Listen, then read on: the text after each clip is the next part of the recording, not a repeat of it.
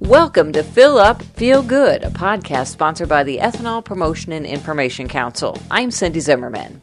Ladies and gentlemen, start your engines. That was the start of the last race of the 2006 Indy Car Series, held September 10th at Chicagoland Speedway. It marked the last time Indy Car Series drivers started their engines on methanol. The 2007 Indy Racing League season will be powered by 100% ethanol. We believe that to be monumental for the motorsports industry. We're going to be the first series to use 100% renewable fuel, and we're excited about that.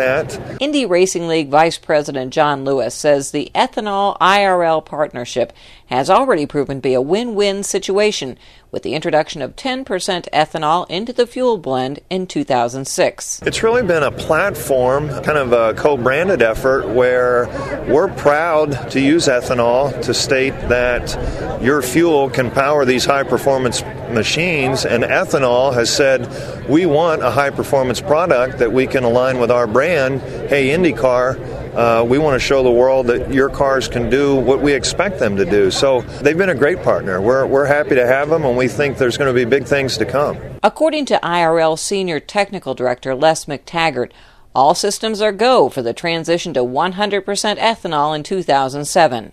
There's been absolutely no issues at all actually running the engine on 100% fuel-grade ethanol. We've been checking, obviously, our existing cars and the compatibility of the fuel with our current fuel systems, etc.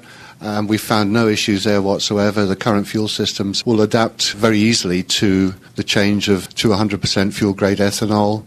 One of the interesting facts is that we probably will have to reduce our fuel tanks for next year because we actually get much better economy than we currently do with methanol. Ethanol Promotion and Information Council Executive Director Tom Slenica says ethanol's partnership with the IndyCar Series is proving that fuel-grade ethanol is a U.S.-produced high-performance fuel that runs with fewer emissions. The ethanol industry has been out there for a lot of years. We've been working and slowly getting traction.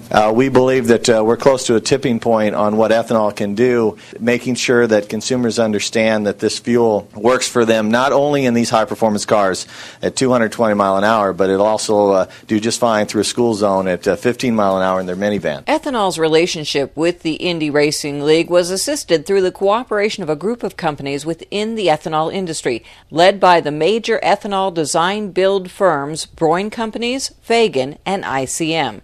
Broin Companies CEO Jeff Broin says they've been more than pleased with the results. Well, I think without question, the whole Indy Racing platform has been fantastic for the ethanol industry. Just having ethanol here at the track running 10% this year, 100% next year, in addition to having the car and the logo on the track, has just really been big for our industry. The number 17 Team Ethanol car in the Ray Hall Letterman Racing stable was driven this year by rookie Jeff Simmons, who's quick to point out that the main person responsible for getting ethanol in the IndyCar Series is the late Paul Dana, the original driver of the Team Ethanol car who was killed during a practice run for the very first race of 2006. I've said kind of all along how honored I was to have the opportunity to promote the ethanol industry and to promote the cause that Paul was so interested in and so instrumental in putting the program together. You know, I'm very honored that the Indy Racing League has taken this stance and that we're a part of it. And, you know, Indy cars have always been about innovation and technology and safety and progressing in terms of the things that can be translated over to consumers and